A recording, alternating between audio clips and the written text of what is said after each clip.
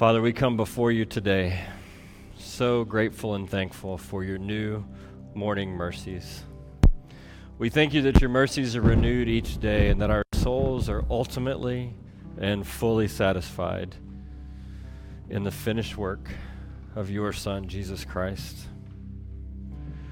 We thank you that as we wait on you and abide and dwell in your word, that you fill us with all that we need to go before you into this life, to face into the challenges of each day.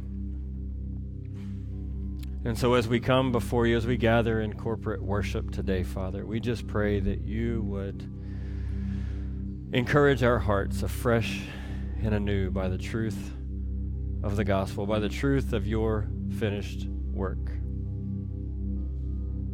So as we gather today, Father, just strengthen us by your word, enlighten our minds by your word, guide us by your word.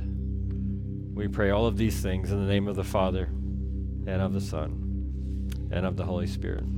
Amen. Amen. You can be seated.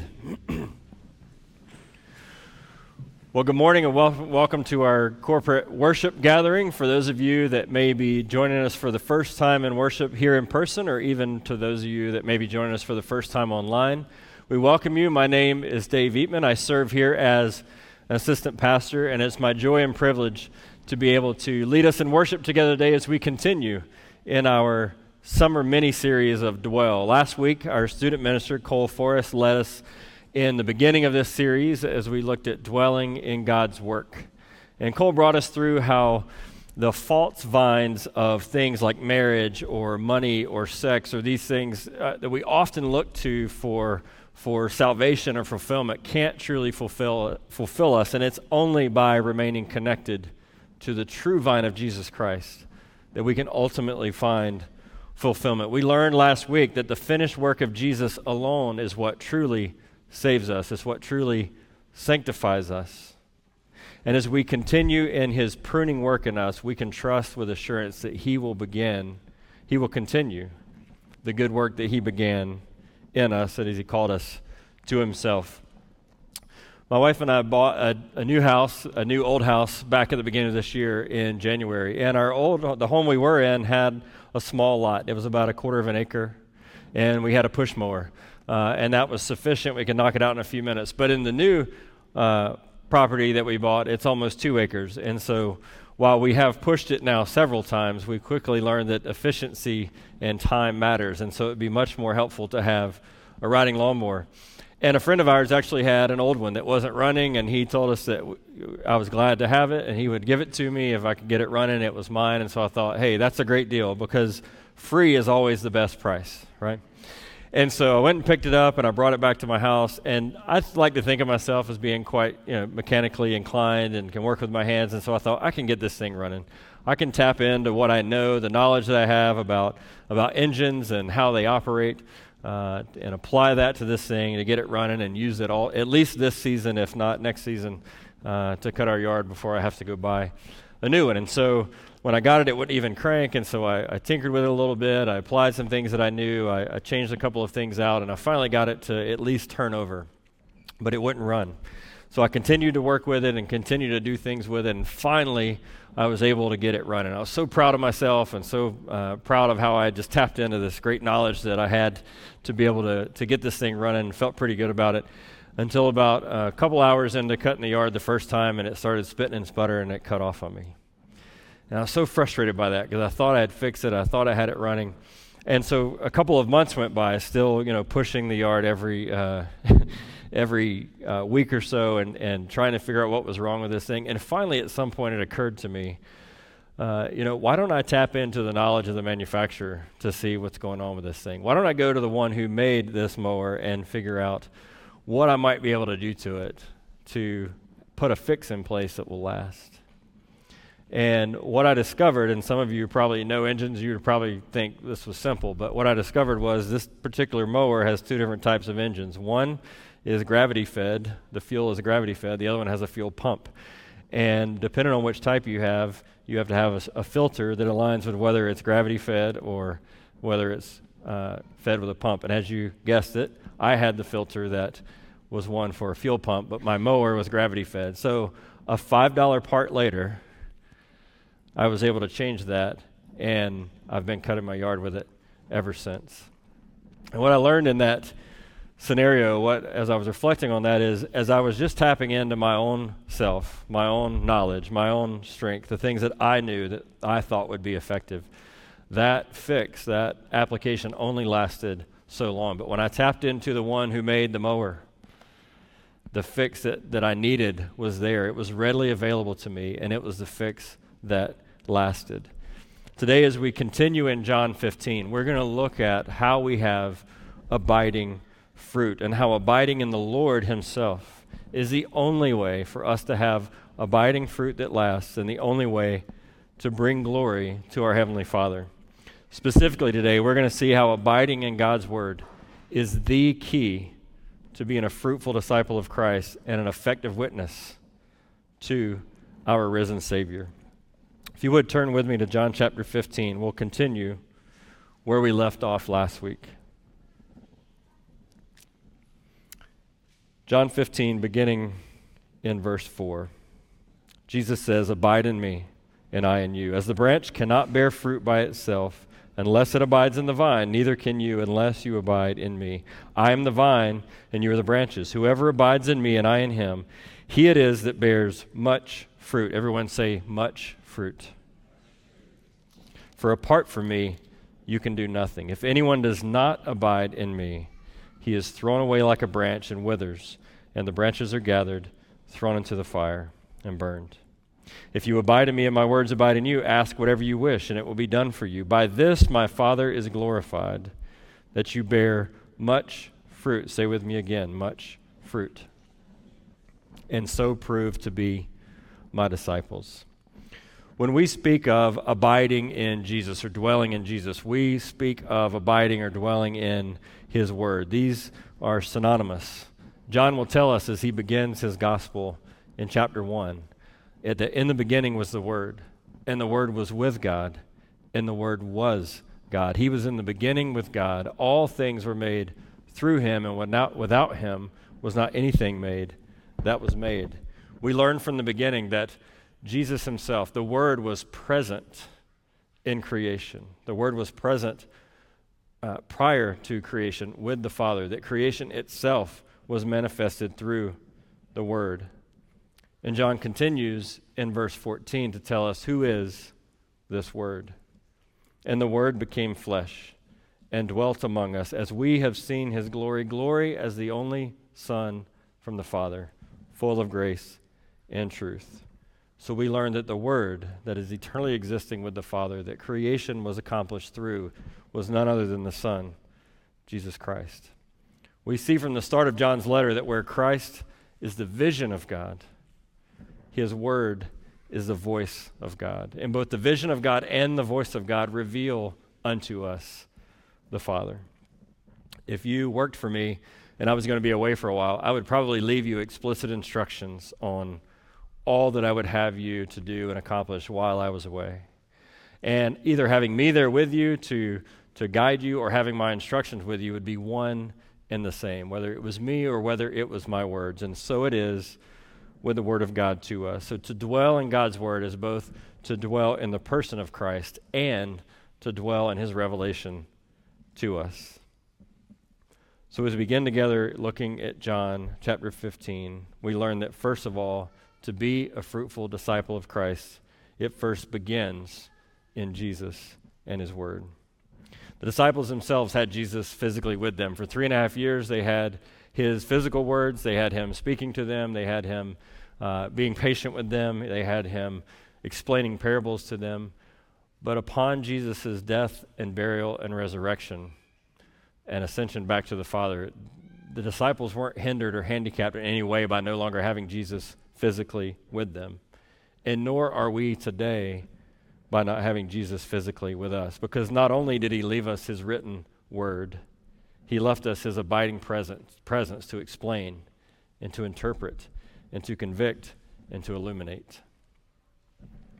The context of abiding synonymously and simultaneously in Jesus and his word is actually set for us in the preceding verses in John chapter 14. If you look back just one chapter in John chapter 14, beginning in verse 15, Jesus says, "If you love me, you will keep my commandments, you will keep my word.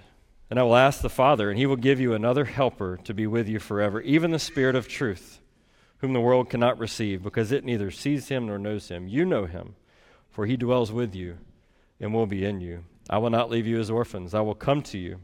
Yet a little while, and the world will see me no more, but you will see me. Because I live, you also will live. In that day you will know that I am in the Father, and you in me, and I in you. Whoever has my commandments and keeps them, my word, he it is who loves me. And he who loves me will be loved by my Father, and I will love him and manifest myself to him." Judas, not Iscariot, said to him, "Lord, how is it that you will manifest yourself to us and not the world?" And Jesus answered him, "If anyone loves me, he will keep my word. And the Father will love him, and we will come to him and make our home with him. Whoever does not love me does not keep my words. And the word that you hear is not mine, but the Father's who sent me. These things I have spoken to you while I am still with you. But the Helper, the Holy Spirit, whom the Father will send in my name, he will teach you all things and bring to your remembrance all that I have said to you." It is the Holy Spirit that dwells within the believer that provides illumination to his word. And abiding in his word, dwelling in his word, is foundational for being a fruitful disciple of Christ. You know, before I began to walk with Christ, I grew up in Christian culture, and so I had a Bible. And from time to time, I would look at it and I would try to read it, but there were just so many things that did not make sense that I could not comprehend. And I really like my wife's testimony. Once she became a follower of Christ, she was already attending a church, and she became a follower of Christ, and she said the next week it was like the scales had fallen off of her eyes. And so for the first time, she could see with clarity how God was moving around her. She could understand with clarity things from God's word that she had never understood before. You know, for me, I don't know how it is for you, but for me, sometimes when I'm reading Scripture, it's almost like it's a pop-up book. And I'll come across a truth or an element of Scripture, a verse that I've read countless times before, but this time as I read it, it's almost as if it jumps off the page. And what I've come to understand, what we know, is that this is the work of the Holy Spirit. This is why we call this the living Word, because the Holy Spirit is using the words of God. The Spirit of God is using the words of God to illuminate our minds and helping us to understand with clarity what God is presenting to us. This is illumination. So as it stands to reason, as we dwell in Jesus, as we dwell in his word, he is continually transforming us and renewing our minds. And the secret to abiding in Christ and being fruitful as his disciples is revealed to us. Paul speaks to this in Romans chapter 12, where he says, "Do not be conformed to this world, but be transformed by the renewal of your mind, that by testing you may discern what is the will of God, what is good and acceptable and perfect." If we are going to be fruitful disciples of Christ, it begins with transformation. It begins, first of all, with being transformed from the kingdom of darkness into the kingdom of light as we receive the free gift of grace that God offers us through his Son, Jesus Christ. And it continues by having our minds transformed as we soak and dwell and abide in God's word. Paul would tell the church at Philippi, "Finally, brothers, whatever is true, whatever is honorable, whatever is just, whatever is pure, whatever is lovely, whatever is commendable, if there's anything excellent, if there's anything worthy of praise, think about these things." To abide in Christ means having a mind that is being continually renewed by the gospel and being continually transformed by his word. Let's look again at John 15, verse 5. Jesus said, "I am the vine, you are the branches. Whoever abides in me and I in him, he it is that bears much fruit, for apart from me, you can do nothing." It is only through abiding in Jesus that we're able to live fruitful lives as his disciples. He tells us categorically here that apart from abiding in him, we can accomplish nothing of eternal value. We look back to the Old Covenant and think of the Old Covenant command that was first given to Adam and Eve in creation. They were given the command to be fruitful and multiply and fill the earth and subdue it. And that command for Adam and Eve was primarily a physical command. It was a command to begin to multiply and fill the earth with the human race. We're given the command again through the great Commission in the New Testament when Jesus tells us to go into all the world and preach the gospel to all nations, baptizing them and teaching them all that he has commanded us, knowing with the assurance that he is with us always to the end of the age. Our new covenant command to be fruitful is primarily one that is spiritual. And as followers of Christ, we're either doing things in the Spirit or we're doing them in the flesh. Either we are doing things according to God's word and according to his ways, or we're doing things according to our own desires, our own philosophy, our own thought process, what we think is right or best or needed. So the question is, how do we know? How do we know that the fruit that we are bearing is for Christ, that it honors God and honors him, or how do we know that it is fruit that is just born out of ourselves or out of our flesh? Well, Paul gives us some helpful tips in Galatians chapter 5, where he says, "But I say, walk by the Spirit, and you will not gratify the desires of the flesh. For the desires of the flesh are against the Spirit, and the desires of the Spirit are against the flesh, and these are opposed to each other to keep you from doing the things you want to do. But if you are led by the Spirit, you are not under the law." Now the works of the flesh are evident. So Paul gives us a list of what it looks like to be bearing fruit of the flesh. Sexual immorality, impurity, sensuality, idolatry, sorcery, enmity, strife, jealousy, fits of anger, rivalries, dissensions, divisions, envy, drunkenness, orgies, and because we are created with sin, things like these. He says, "I warn you, as I warned you before, that those who do such things will not inherit the kingdom of God." But the fruit of the Spirit, now Paul gives us what it looks like to bear fruit that comes from abiding in Christ and abiding in his word. The fruit of the Spirit is love, joy, peace, patience, kindness, gentleness, goodness, faithfulness, self-control. Against such things there is no law, and those who belong to Christ have crucified the flesh with its passions and desires. As followers of Christ, if our branch is connected to the true vine, that position is secure. But we continually must crucify our flesh to ensure that we are drawing our source from the vine if we are to bear lasting fruit. Let's look again at John 15:6. "If anyone does not abide in me, he is thrown away like a branch and withers, and the branches are gathered and thrown into the fire and burned." As we reflect on our fruitfulness, the fruitfulness of our lives, we must take account of what we see and make sure that our branch is connected to the true vine. We see that Jesus here in this passage uses fire as a symbol. Throughout the New Testament, fire is a symbol of God's judgment. In Matthew chapter 3, John the Baptist would say of Jesus, "I baptize you with water for repentance, but he who is coming after me is mightier than I, whose sandals I'm not worthy to carry. He will baptize you with the Holy Spirit and with fire. His winnowing fork is in his hand, and he will clear his threshing floor and gather his wheat into the barn, but the chaff he will burn with unquenchable fire." And though we don't like to think of it, we don't like to speak of it or dwell on it, the reality is that all of us, every one of us, will stand in judgment one day. We will all stand one day and face the judgment of God. For those of us, the good news is, for those of us that are in Christ, if you have placed your faith and trust in Christ, if you have received that free gift, then when you stand before God in judgment, you will have as your mediator the Lord Jesus Christ standing between you and a holy God. And not standing on your own abilities, your own righteousness, your own fruits, but standing on the fruit of righteousness that comes through our Lord Jesus as he mediates for us. Paul would tell the church at Corinth, "For we must all appear, all believers, before the judgment seat of Christ, so that each one may receive what is due for what he has done in the body, whether good or evil." In 1 Corinthians, he would say, "According to the grace of God given to me, like a skilled master builder, I laid a foundation, and someone else is building upon it. Let each one take care how he builds upon it, for no one can lay a foundation other than that which is laid, which is Jesus Christ.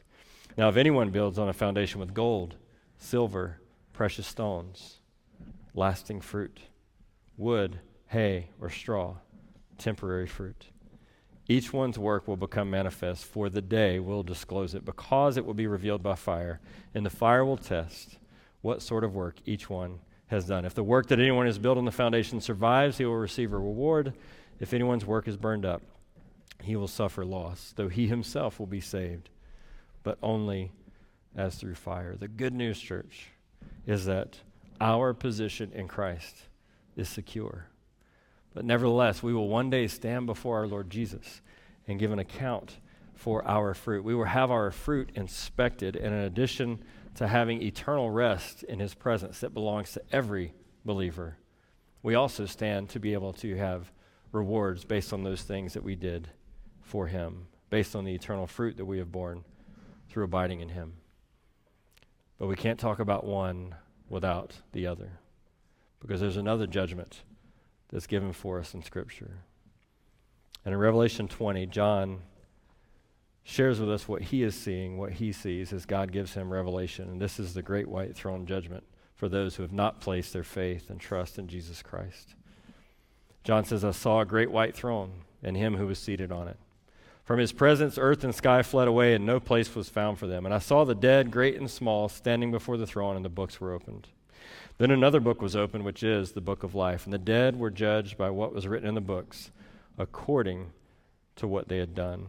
And the sea gave up the dead who were in it. Death and Hades gave up the dead who were in them, and they were judged, each one of them according to what they had done. Then death and Hades were thrown into the lake of fire. This is the second death, the lake of fire. And if anyone's name was not found written in the book of life, he was thrown into the lake of fire. The reality, church, is that we will all stand in judgment before a holy God. But the good news about that is that we all have available to us the opportunity to stand with Jesus Christ as our mediator between us and a holy God. And instead of trying to stand in the day before a holy God, resting on our own works, our own abilities, that we can stand open-handed, trusting only in what Christ has accomplished on our behalf. When we recognize that nothing in us can get us to the level of holiness as a holy God, that we are born into sin, and even our best efforts fall horribly short, but that God in his abundant, matchless love and grace for us sent his son Jesus to die in our place, to take that death on himself, and then raised to new life as a promise of eternal life for us. And we receive that as a free gift and surrender to him and become as a branch grafted in and connected to the true vine. We can rest with the assurance that one day that we will stand with him, with Jesus Christ as our mediator between us and God. Look back with me at John 15:7. If you abide in me and my words abide in you, ask whatever you wish, and it will be done for you. Jesus continues here telling us that if we abide in Christ, we can ask whatever it is that's in our hearts, that's on our minds, and he will provide it. Now, unfortunately, in our American culture, we have kind of adopted in a lot of ways this prosperity mindset, this prosperity gospel, that if we will just simply ask God and say the right words or pray in Jesus' name, that he will give it to us, that it's God's job to give us all that we desire and want in addition to what we need. But what we see here is that that's not the case. This is a conditional statement. You know, we make much of praying in Jesus' name, right? We say that that is absolutely required, and if we can't pray in Jesus' name, that's heresy, and it's almost like we can boil that phrase down to some magical formula or some just phrase that's necessary, that's mechanical to get us what we want or what we need or what we're asking for, or to ensure that God hears us. But really, what I see here is that John 15 captures the heart of what it means to pray in Jesus' name. But you see, to pray in Jesus' name is to pray as his representative. It's to pray the way Jesus would pray. It's to pray for what Jesus would pray for.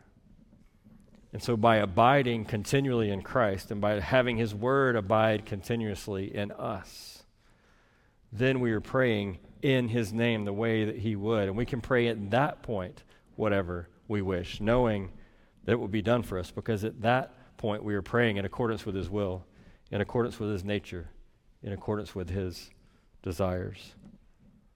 The psalmist picks up on this in Psalm 37:4, where he says, delight yourself in the Lord, and we could say, and then he will give you the desires of your heart.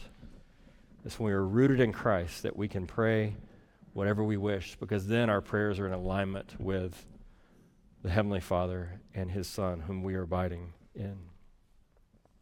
So we see first that to be a fruitful disciple of Christ, bearing the right kind of fruit, we must be anchored in Jesus and anchored in His Word. Look at verse 8. By this my Father is glorified, that you bear much fruit, and so prove to be my disciples. So first of all, fruitful discipleship begins in Jesus and His Word. Next, fruitful discipleship brings glory to the Father.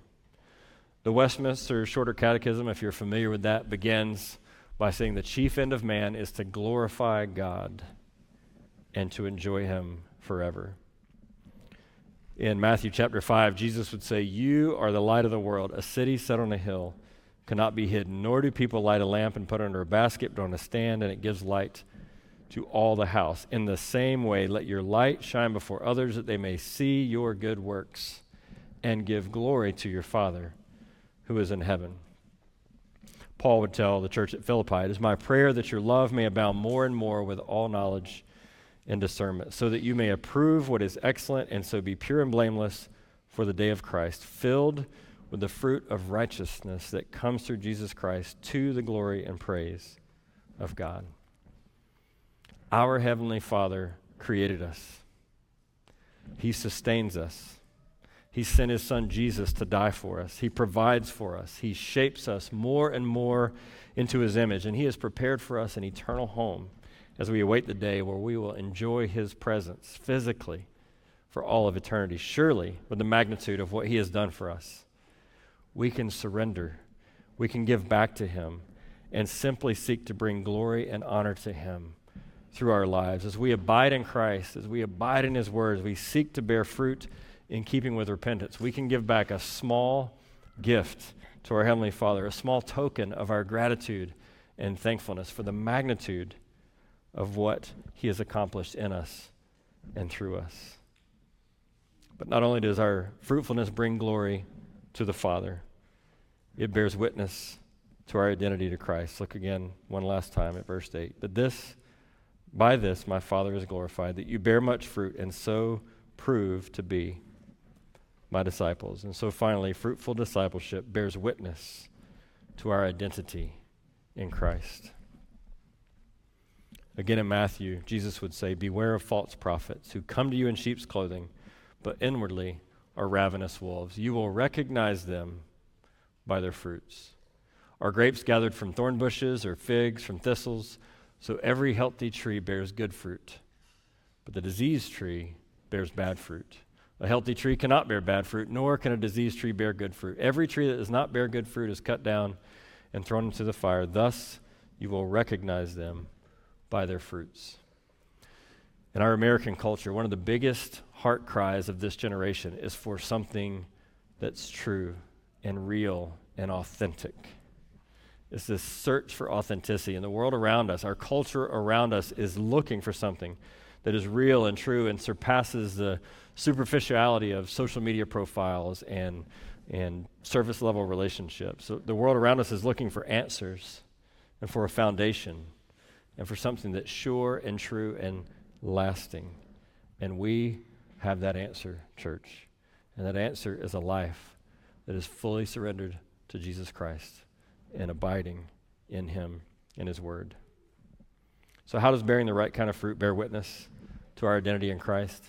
Well, just think of this week, in every situation that we face, in every interaction that we have with someone, whether online or in person, if we are loving, if we possess true joy, if we have a settled peace, no matter the circumstance, if we are patient with every person and situation, if we're kind to every person that we meet, if we seek to do good to all those that are around us, if we remain faithful to fulfill our mission to preach the gospel and make disciples, if we're gentle with our spouse, our friends, our family, our coworkers, if we have self-control as we battle the temptations that come at us from all around, if we were to live that way, we would truly be the light of the world and a city set on a hill that could not possibly be hidden. So as we abide in Christ, as we seek to abide in his word and allow his word to dwell and soak and abide in us, let's endeavor to live in light of that identity as a living sacrifice that bears much fruit and brings praise and glory to our Father and all honor to him. So the keys to bearing much fruit as we wrap this up. First and foremost, know that your position in Christ is settled. As you sit here today, know that you are a branch that is connected to the true vine of Jesus Christ, that your salvation, your sanctification, and your sufficiency come only through him.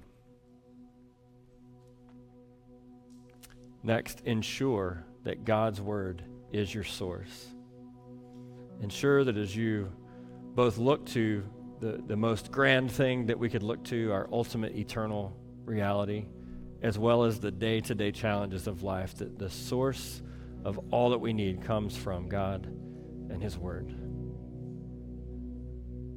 And finally, seek the will of the Father in all situations, in all things that we are presented with, in all challenges, in all of life's circumstances. Seek the will of our Father, and by so doing, we will prove to be fruitful disciples and bear witness to a world that is so desperately in search of something that's true and authentic.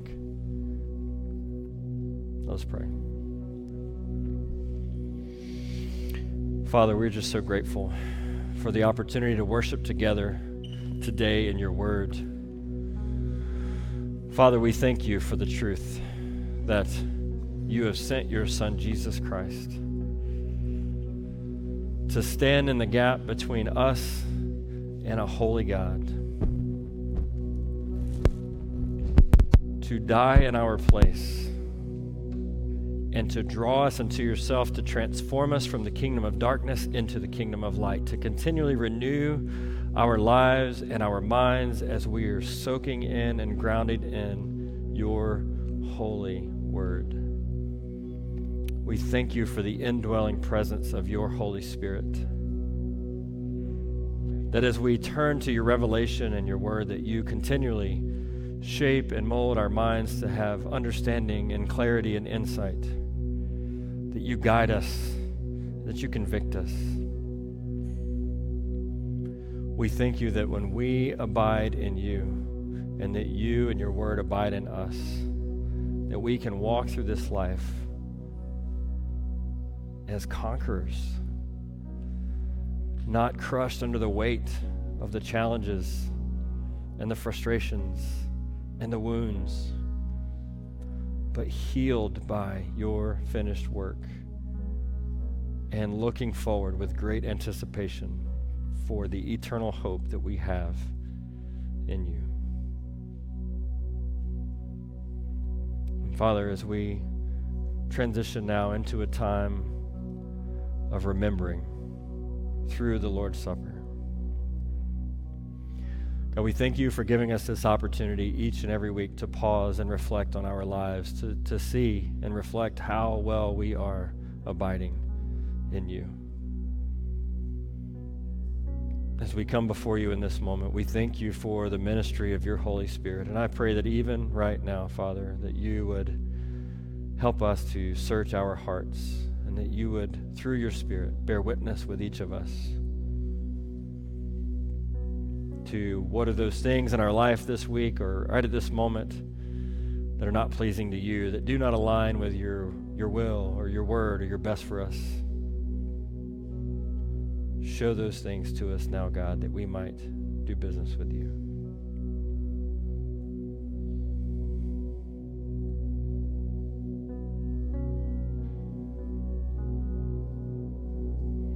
Father, as you reveal these things to us, as you reveal the sin that may be clinging to us or the things that we are battling with that we need to bring to you once again, give us the courage and the strength to repent of those things, not just to be sorry for them, but to turn from them and to turn once again afresh and anew to you and surrender.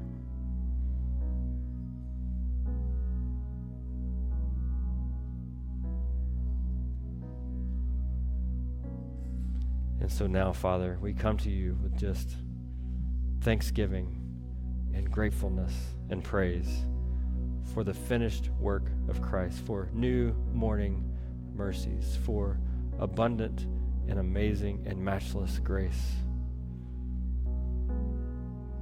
that has dealt with our sin and imputed upon us the righteousness of Jesus Christ in your sight.